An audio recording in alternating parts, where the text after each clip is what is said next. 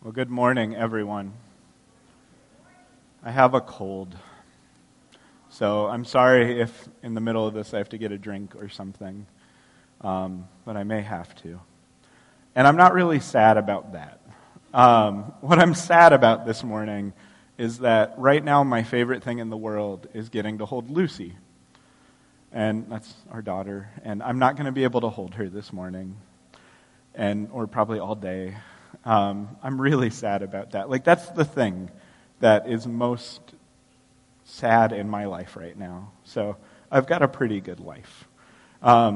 This morning, we're in the book of Ezekiel. We're looking in a series our series is called A New Heart. And the theme of the whole book of Ezekiel is God's desire to give us a new heart. The picture in Ezekiel is that mankind on our own, our hearts are hearts of stone, because of our rebellion, because of our sin. But God's desire is not to destroy us in that. It's instead to invite us to have a new heart, a heart of flesh that only He can give. And so we're going to look at that this morning, a whole lot. But as we start off, I want to invite you, if you have your bulletin, inside it, there's a little insert if you want to take notes. There's also a thing you can tear out, and if you want to write information down on that or give us your prayer requests, we'll have a time at the end where you can turn that in. We'd love to know how we can pray for you. At this point in time, we're just going to jump in, but first, I'm going to pray. Lord, sovereign God, we thank you that you are so good. We thank you that you are in control. We thank you, Lord, that in whatever shakes us, whatever on this earth troubles us, whatever on this earth causes us pain or discomfort or sorrow or stress or tension, whatever it is, Lord, we thank you that we know that you rule over all of it.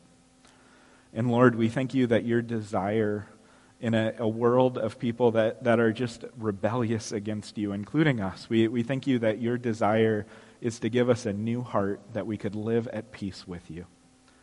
I pray for this time as we look in your word that you would just give us ears to hear what you have to say. And Lord, I pray you'd be speaking through me. I pray you'd sustain my voice. And I pray, Lord, that at the end of today, our desire would be to just follow after you and just receive the peace you offer and live inside that peace. It's in your name we pray.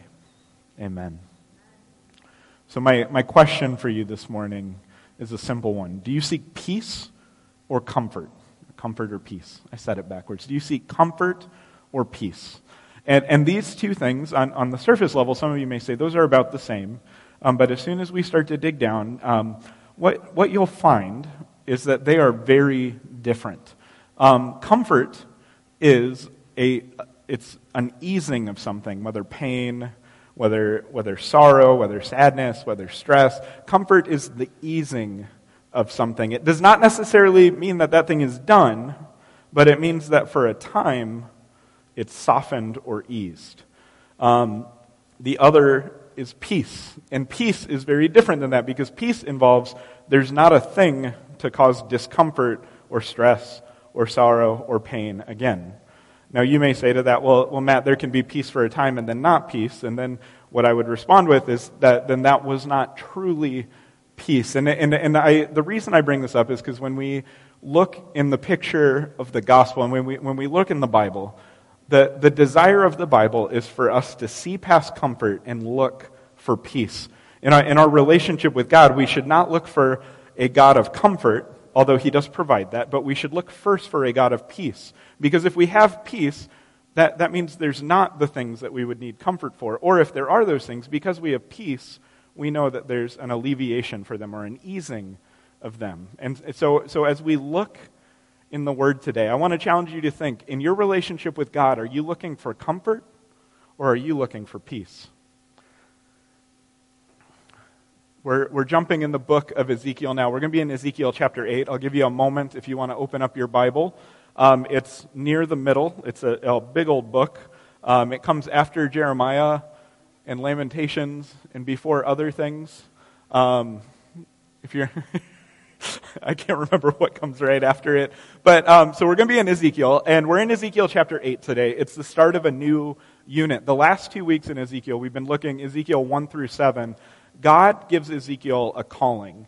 And it's a very unique calling because if you'll remember from last week, Ezekiel is in the land of Babylon. And he's in the land of Babylon while the land of Israel and the city of Jerusalem are still standing. Why Ezekiel is in Babylon is because the Babylonians have come, they've attacked Jerusalem, they won a big battle there, and they left. And when they left, they took a whole bunch of people with them. And Ezekiel was one of those people. He was actually a priest. And so Ezekiel, along with a whole bunch of Israelites, wind up in exile in Babylon, 700 miles away. And while they are in exile, in Jerusalem, what is happening, there's some prophets that are saying, hey, we need to repent, we need to turn back to God. Their names are noted as books of the Bible. And then there are a whole bunch of prophets that aren't really prophets that are saying, we're good. They beat us and they didn't break the temple. We're still standing. So I guess nothing's wrong. There are prophets that are comforting the ears of the people and saying, we're good. While the true prophets, and they're proven true by the fact that in 20-some chapters, we're going to see Israel destroyed and Jerusalem and the temple utterly destroyed.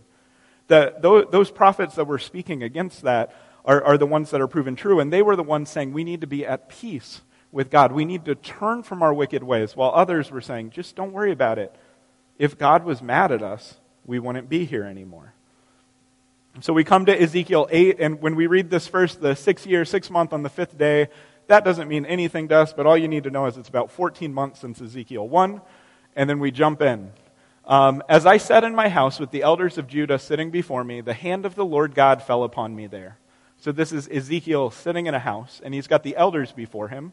Now this is promising. If you remember last week, Ezekiel is delivering messages sitting alone in a house. He's doing things like building a diorama, or eating gross bread, or shaving his hair.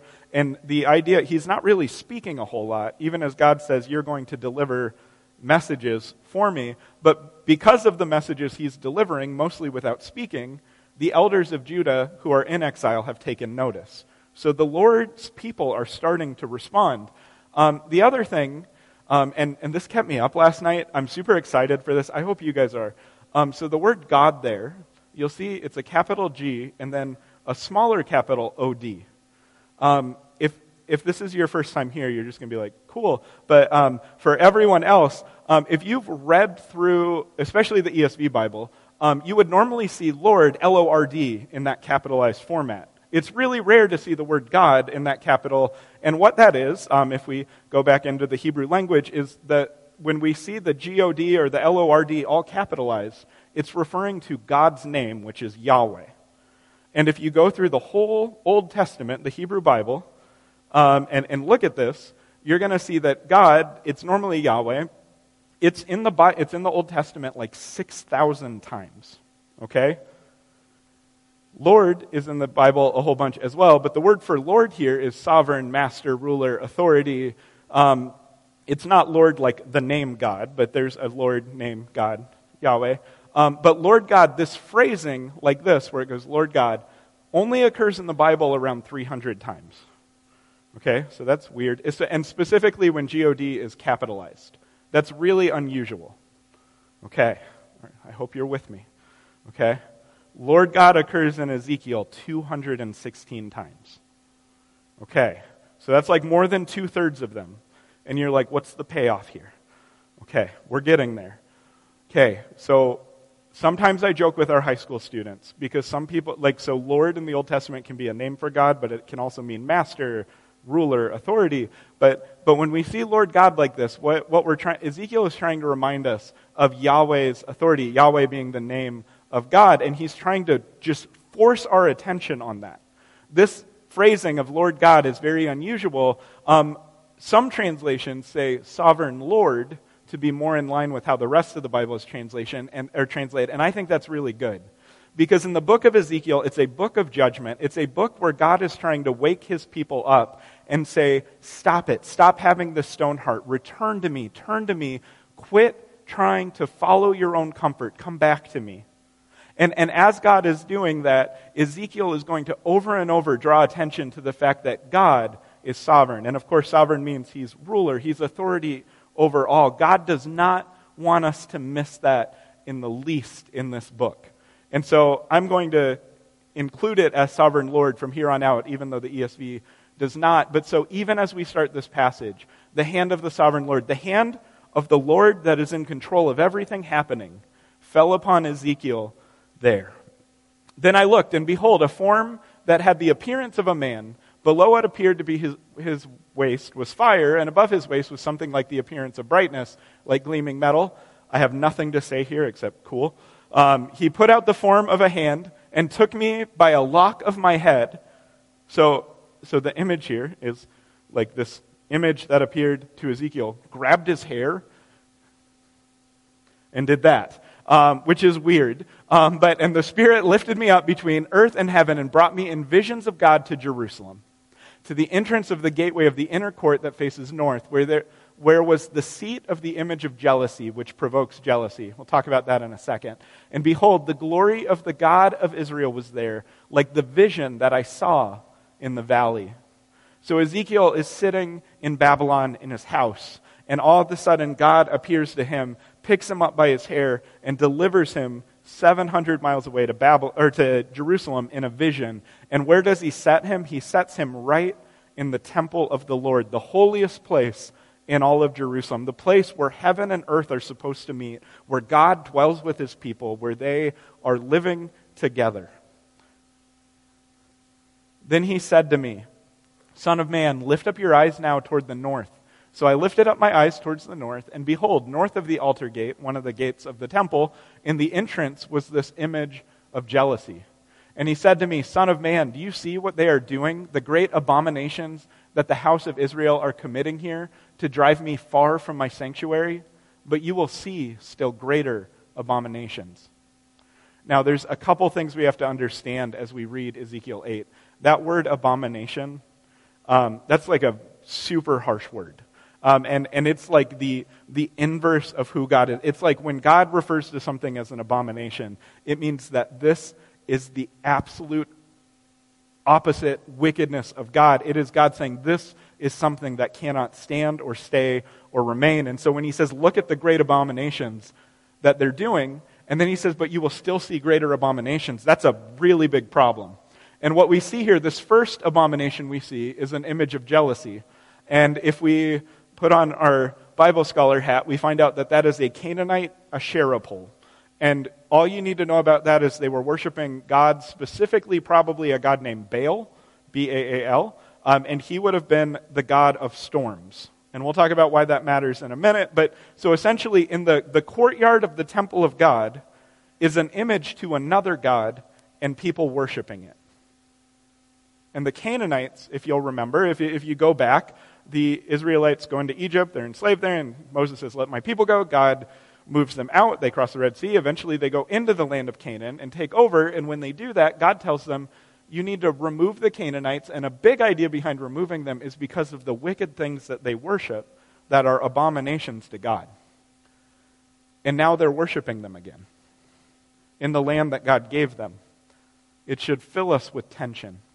And he goes on, and he brought me to the entrance of the court, and when I looked, behold, there was a hole in the wall. And he said to me, Son of man, dig in the wall. So I dug in the wall, and behold, there was an entrance. Now, before we go on, the temple, if you read in 1 Kings where the temple is built, it is the most beautiful, it's a wonder of the world building. And in that building, it would have been wood overlaid with gold. And so this image that he was able to just start digging into it is an image that this is just, the temple is crumbling.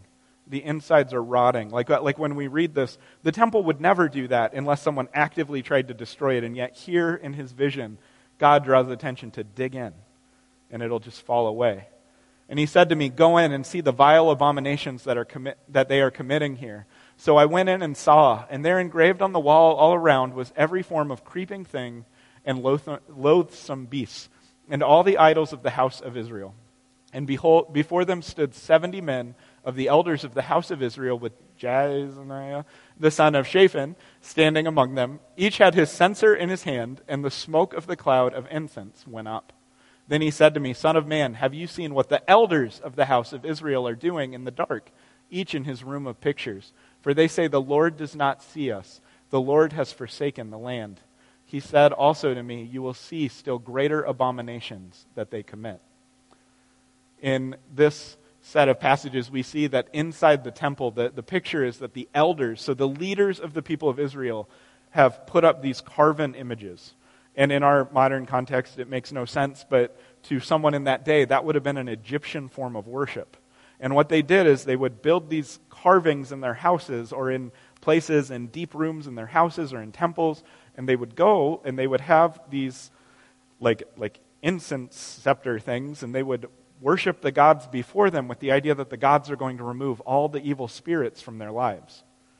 And so in the temple of the Lord, the leaders of the people of Israel are doing that in this vision. He goes on, then he brought me to the entrance of the north gate of the house of the Lord, and behold, there sat women weeping for Tammuz. And he said to me, have you seen this, O son of man? You will see still greater abominations than these. Now, mourning Tammuz, Tammuz was a Babylonian god. And so they haven't been taken by the Babylonians fully yet, but they're about to be. But the Babylonians worshiped this god Tammuz, and what he did, every year when there was a harvest, after the harvest, Tammuz would die. And then you would worship him, because if you didn't worship him, he wouldn't come back to life and the land would not be fertile ever again. And so there are women in the temple of the Lord that are worshiping a Babylonian god, and we should attach to this the idea, the Babylonians have started to take over Israel, and we should attach to this the idea that the Israelites are maybe thinking, well, maybe if we worship their gods, we'll be okay. Do you see? The next thing, he brought me to the inner court of the house of the Lord, and behold, at the entrance of the temple of the Lord, between the porch and the altar, were about 25 men with their backs to the temple of the Lord, and their faces toward the east, worshiping the sun towards the east.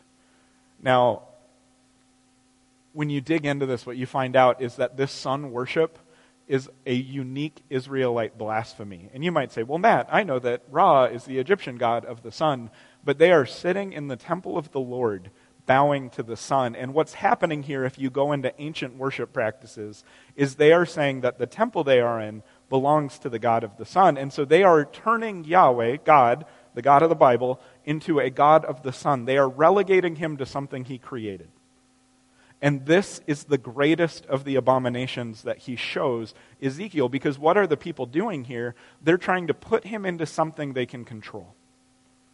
They're not worshiping him for who he is. They're not worshiping him as what he is. He is a sovereign God over everything, and they are trying to say he's like the sun. He just kind of rotates. He's going to come every day, and we'll just kind of, that's okay. And that picture of turning him into a sun god is the greatest of these four abominations, because it's not just that they're worshiping other gods, it's that they're making him equal with other gods. They're making him less than he is. And that's the picture we come away with. And then the man says to Ezekiel, have you seen this, O son of man? It is too light a thing for the house of Judah to commit the abominations that they commit here, that they should fill the land with violence and provoke me still further to anger. Behold, they put the branch to their nose. Scholars have no idea what that means. But it's not good. There's cultic ideas behind it of they worship these things like God won't affect me if I do this. And then, therefore, I will act in my wrath. My eye will not spare, nor will I have pity. And though they cry in my ears with a loud voice, I will not hear them. These abominations in Jerusalem, this is hard for us in our modern understanding for a lot of reasons. The first one is, I don't think that we, in general, worship a whole bunch of different gods, right? If you go home and have a relief image, like an Egyptian one, please stop doing that, okay? But I don't think many of us worship in this way. But at the same time, when you dig into what these are, what you come away with is a very different picture. You see, in this time period, there was no such thing as an atheist. There might have been people who practically thought, well, I don't really think there's a God, but their entire education, belief structure, the way they were raised, was that there were gods. That was a common belief among all of the people of that day. And so you can't just escape that, oh, they were just foolish because they worshiped thing after thing after thing. What you have to think about is, why were they worshiping? In the image of jealousy, the Canaanite, I mentioned that was the god Baal, B-A-A-L, and he was a god of storms. And if you've ever studied Israel, like if you've ever read the Bible, you know Israel is a land of milk and honey. But if you've ever actually studied it, what you learn is that Israel has no irrigation. It is entirely dependent on rain. Do you see why they might try and worship this Canaanite god to get rain? Because there's an idea of, well, if we worship this Canaanite god, he'll bring us rain, and then we don't have to do anything else that our God says. This Canaanite god can give us comfort for our need without us having to change anything else about ourselves. And for the Egyptians, the relief images, the idea was that you could ward away bad spirits and the things that would cause evil. And so when they're doing that, they're thinking, well, we've had bad trials. We've been attacked by the Babylonians. Maybe if we worship these gods, they'll keep the bad spirits away from us. But in their mind, it was a logical thing. It was like a karmic idea of like, well, if we worship these things, it'll lead to this and this and this. They're not just doing this thinking, you know, well, the Egyptians do it, it might work. They're doing it thinking this might provide us with relief or comfort. And the mourning of Tammuz would have been tied to two things. It would have been tied first, again, to the idea of the fertility of the land. Like if we want the land to produce, why don't we just worship this Babylonian god? And the second thing, the comfort of, well, when they come, if they see us worshiping their god, maybe they won't kill all of us. That's probably what's going on in the Israelites' heads. The final thing with this sun worship. The saddest thing when you read through the Old Testament is God builds this picture of, if you will follow me, if you will be my people, I so desire to be your God. And I will take care of you. You read through the end of the book of Leviticus, there's all these promises of, if you follow me, I will provide for you year after year. You'll be able to take years off. I actually want you to take years off where you don't even plant anything. I will provide enough. And when you are attacked, one of you will chase off 100. And 10 of you 1,000. The picture in the Bible is a God who says, if you will just worship me and follow me, I want to be your God. And I am a God who can give you abundance in all things if you would just live at peace with me. And instead, the picture we see over and over coming to a head in books like Ezekiel is that the Israelites are like, you know what, God, you're in control of one thing, but we're going to turn to these other gods for other things because they can provide for us what we need. There's a reality here of they were looking for comfort, and there's a reality here that today, the biggest sin in our culture, the biggest sin in the United States, the biggest sin in Christian culture in the United States is comfort. Especially in the suburbs, and we're in a suburb. I looked it up. We turn so many places for comfort. On a side note, I'm talking about judgment, so I'm going to make jokes because it eases the discomfort I feel. But I want to tell you, I'm going to try really hard to go through this next part just really firm. And it's, as I say everything I'm about to say, it applies equally to me. I'm not above what I'm about to say. It cuts me. As I was in my office preparing this morning and just praying, I was thinking, Lord, I thank you so much that you've given me a new heart. And I really wish I lived inside that new heart in a way where I believed in the peace you offered instead of seeking the comforts of this world. So I always hold a Bible when I preach. It's so that you know that when I'm speaking, this is what I studied. I always just look at the PowerPoints because I can't do both, but I'm setting it down for a moment because I'm going to talk about politics. And I have opinions on politics, and I'm going to talk about my opinions on politics. And as I talk about them, they are not reflective of this church as a whole. They are not reflective of what you have to be if you are a Christian. And so I want to make sure as I talk about it, I'm not saying this is what the Bible says. I believe the Bible has informed my worldview, but I also know people on both sides of both parties and people who don't align with a party that have different beliefs that I'm really comfortable with because I see how they are seeking the Lord in them. What I want to tell you today, a place that we turn for comfort, I'm going to give a very specific example. In 2016, when Donald Trump was elected, wherever you stand with him, something that broke my heart was hearing Christians start to say, it feels nice that we're allowed to talk about God. And what I heard from people was, it's finally comfortable to talk about my faith. And if you read the Bible, especially like the book of Romans, for I'm not ashamed, things like that, you come away with a picture of we should not be worshiping or following God only when it's comfortable. And unfortunately, and this is not everyone, this is not me saying don't be a Republican, don't be a Democrat, don't be any of these things. This is me saying that the political party should not have any bearing on our faith. God is sovereign. He is over all of that. And if God is not sovereign over all of that, if our hope is in a political party, we're in trouble. Because if you go to 2015 and started to say, what is this party going to look like and what is this party going to look like, I promise you no one had any idea what this year would look like. I promise you that, because it looks nothing like what I could imagine. And I've only been alive 33 years, and I think about how the parties have changed and how things have changed in our country. And if your hope and comfort and faith is ultimately in a political party, I just want you to hear nonsense. It will end in nonsense. The logical end is these parties are going to disappoint. And so if our faith stops there, or if our comfort comes from there, especially in a presidential election year, where everything is going to be about my party, their party, I'm more comfortable with one candidate, less comfortable than the other, but is my faith hinged on that? We need to watch that. We need to avoid that. We need to put our faith in something more than politics or political parties. That should not be the place we turn for comfort. So originally this said self-help resources. And then I added the word Christian, because I feel like it's really important that, first off, self-help resources in general are not very comforting, but Christian self-help resources are equally not as comforting. They just use Bible verses to try and help you be slightly comforted. But ultimately, they do not provide peace. When I started processing through where I go with this and where I think we turn for comfort, there are so many Christian resources that put all of the emphasis and onus on you being in control of your reality and you being able to do all these things. There's a specific pastor I've been researching because of a friend dealing with stuff at another church. His name's Bill Johnson. He's a pastor in California. I read some of his resources that are very popular, and it broke my heart, because at the heart of his resources is a God who wants to be impacted by you.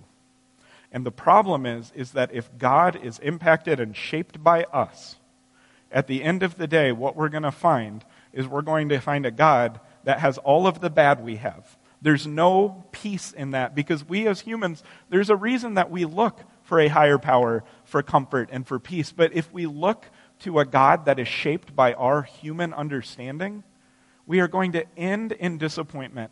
And so many Christian resources do this. And there's a specific female author as well. I'm naming shaming too. I just have to. There's an author named Rachel Hollis who talks about, at the end of the day, you really just need yourself. And she says that in the middle of a book about our relationship with Jesus. And at the end of the day, her conclusion is if you're at peace with yourself, then you'll be able to deal with anything. And the problem is if we are at peace with ourselves, in a comfort level of ourselves, and it's not through God first, we are so depraved. We are an abomination to the Lord. And so it's not to say that these resources sometimes can't be helpful, but it's to say we need to hold a discerning eye.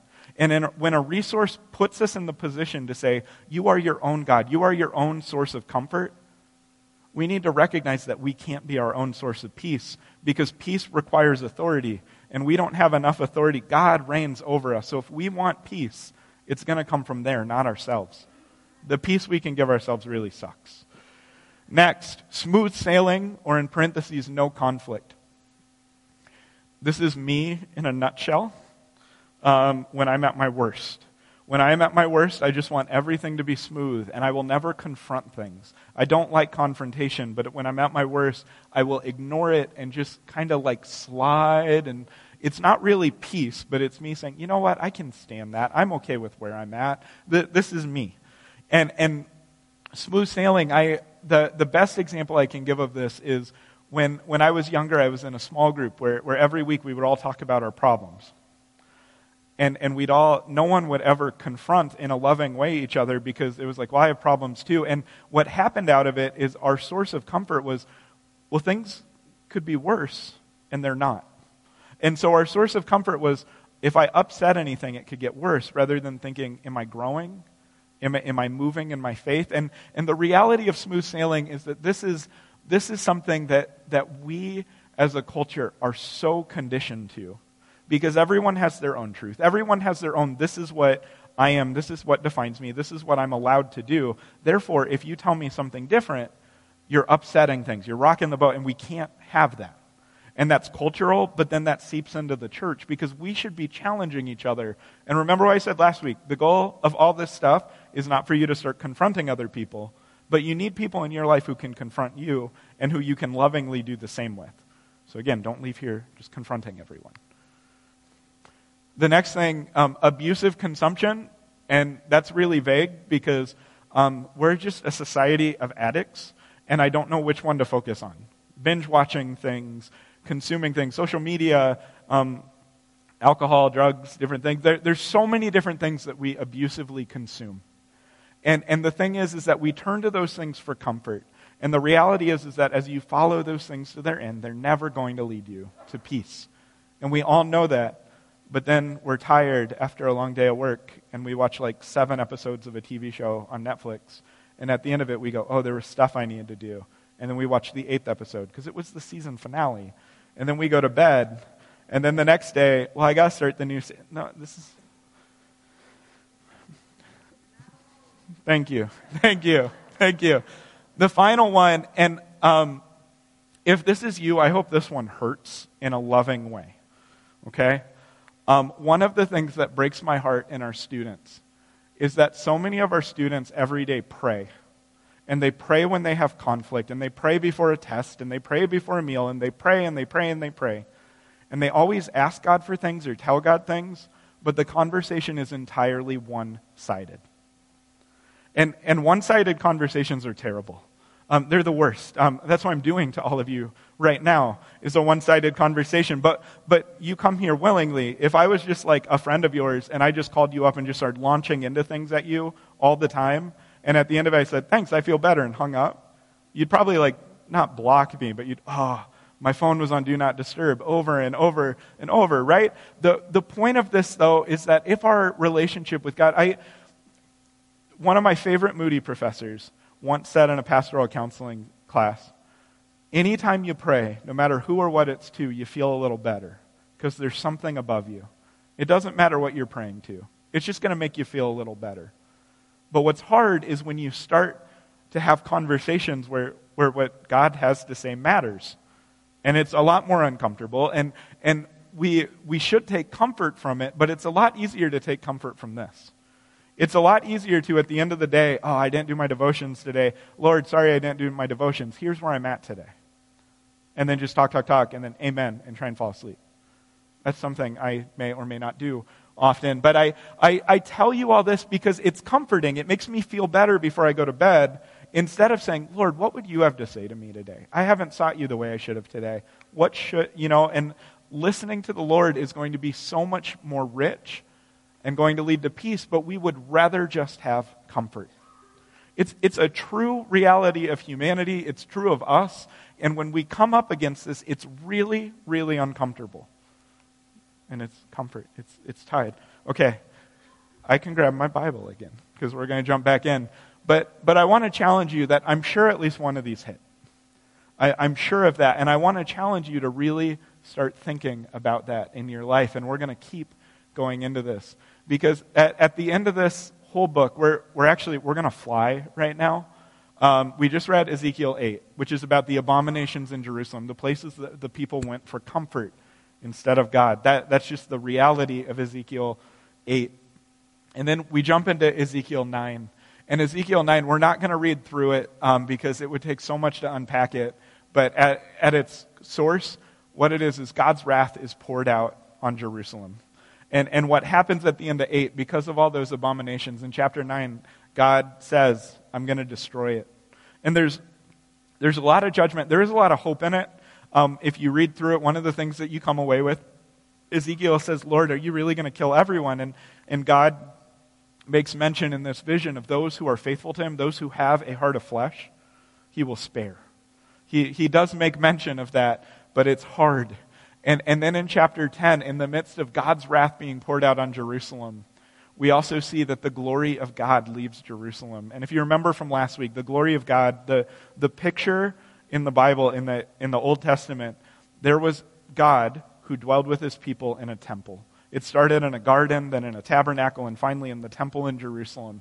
And the glory of God was in the temple with the people. And in Ezekiel 10, we see that the glory leaves the temple while the temple still stands. All of the ancient beliefs would have been tied to, well, if the temple was destroyed, the God was destroyed. And here we see, long before the temple is actually destroyed, God is leaving because of how wicked the people have become. And then we come to the end of this whole unit, or not quite the end, but the final thing, when God talks to Ezekiel about specifically why.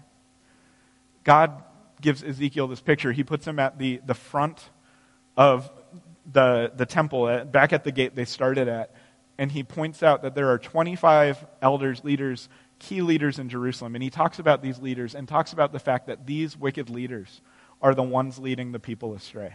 Because as the people are crying out, the leaders are pointing them to these sources of comfort, and the people are following after. But what God says is all of those people, what comes about in this story, and what we as Christians should feel really uncomfortable about, is that at the end of this story, what these wicked leaders are saying, if we really boil it down, is they are saying, because the temple is here and because God is with us, we've got a get out of jail free card.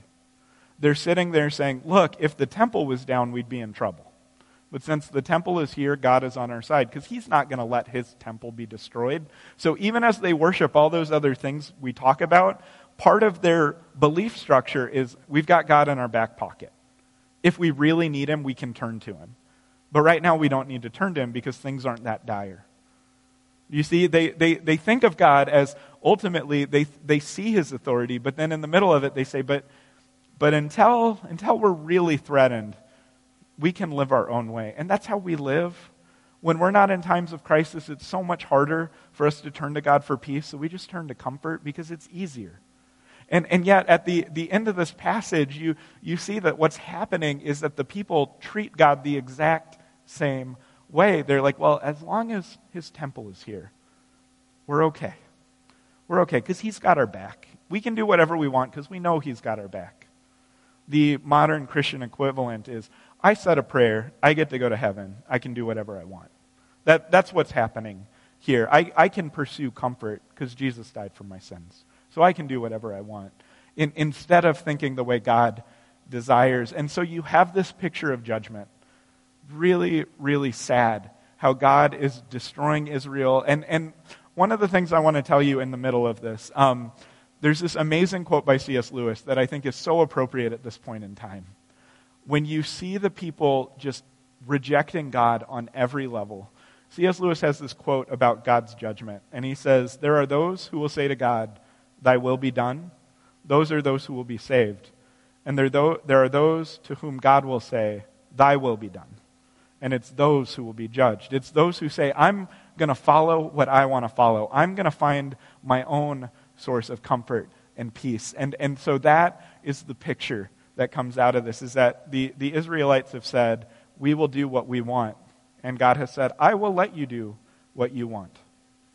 And that is the result. The good news is, at the end of this, the passage isn't over. Because in chapter 11, verses 14 through 21, we see God's desire is not the last four things. They are realities of the human condition, of the fact that we are sinners, is that there's going to be judgment. But God's desire is to provide peace. His desire isn't to provide temporary comfort. His desire is so much deeper. Therefore, this is God talking to Ezekiel. Therefore, say, thus says the sovereign Lord, I will gather you from among the peoples and assemble you out of the countries where you have been scattered, and I will give you the land of Israel. So after the temple is destroyed, after Jerusalem is destroyed, after all of you have been taken out, God promises, I'm going to bring you back. And when they come there, back to Jerusalem, they will remove from it all its detestable things and all its abominations. And I will give them one heart, and a new spirit I will put within them. I will remove the heart of stone from their flesh, and give them a heart of flesh, that they may walk in my statutes and keep my rules and obey them. And they shall be my people, and I will be their God. But as for those whose heart goes after their detestable things and their abominations, I will bring their deeds upon their own heads. Thy will be done, declares the sovereign Lord. When you come to the end of this passage in Ezekiel, God's desire is not judgment. Judgment is an outcome of our rejecting God. And God, sovereign God, the authority of the heavens and the earth, who is over all of it, his desire is the peace that he offers. He says, I will give them a new heart and one spirit, and they will have a new heart of flesh. I will remove the heart of stone. God's desire for each and every person is that they would not live and walk in rebellion to him and live and walk outside the peace that he offers, but instead that they would step into the peace that he provides. His desire is that we would be his people so that he can be our God. He's still God either way, but his desire is that we would be his people. Let's pray. Lord, we thank you for this day. We thank you for this time that we can just look at your word. Lord, we just thank you that as we open your word and look at your just grace and mercy, we know, Lord, that we are sinners and we turn away from you. But Lord, we know that through your Son, your desire is, even in our stone-heartedness, to give us hearts of flesh. And we thank you that anyone who has just accepted the free gift of your Son, that you've given us that heart of flesh if he is Lord of our life. And I pray as we go into a time of communion that you would just open our eyes more and more to who you are. And I pray that as we enter this time that you would just help us just seek and desire not comfort, not even comfort from you first, but peace from you, and then the comfort that comes from that. You are the source of both in a true way, and I pray we wouldn't settle for anything less. It's in your name we pray. Amen.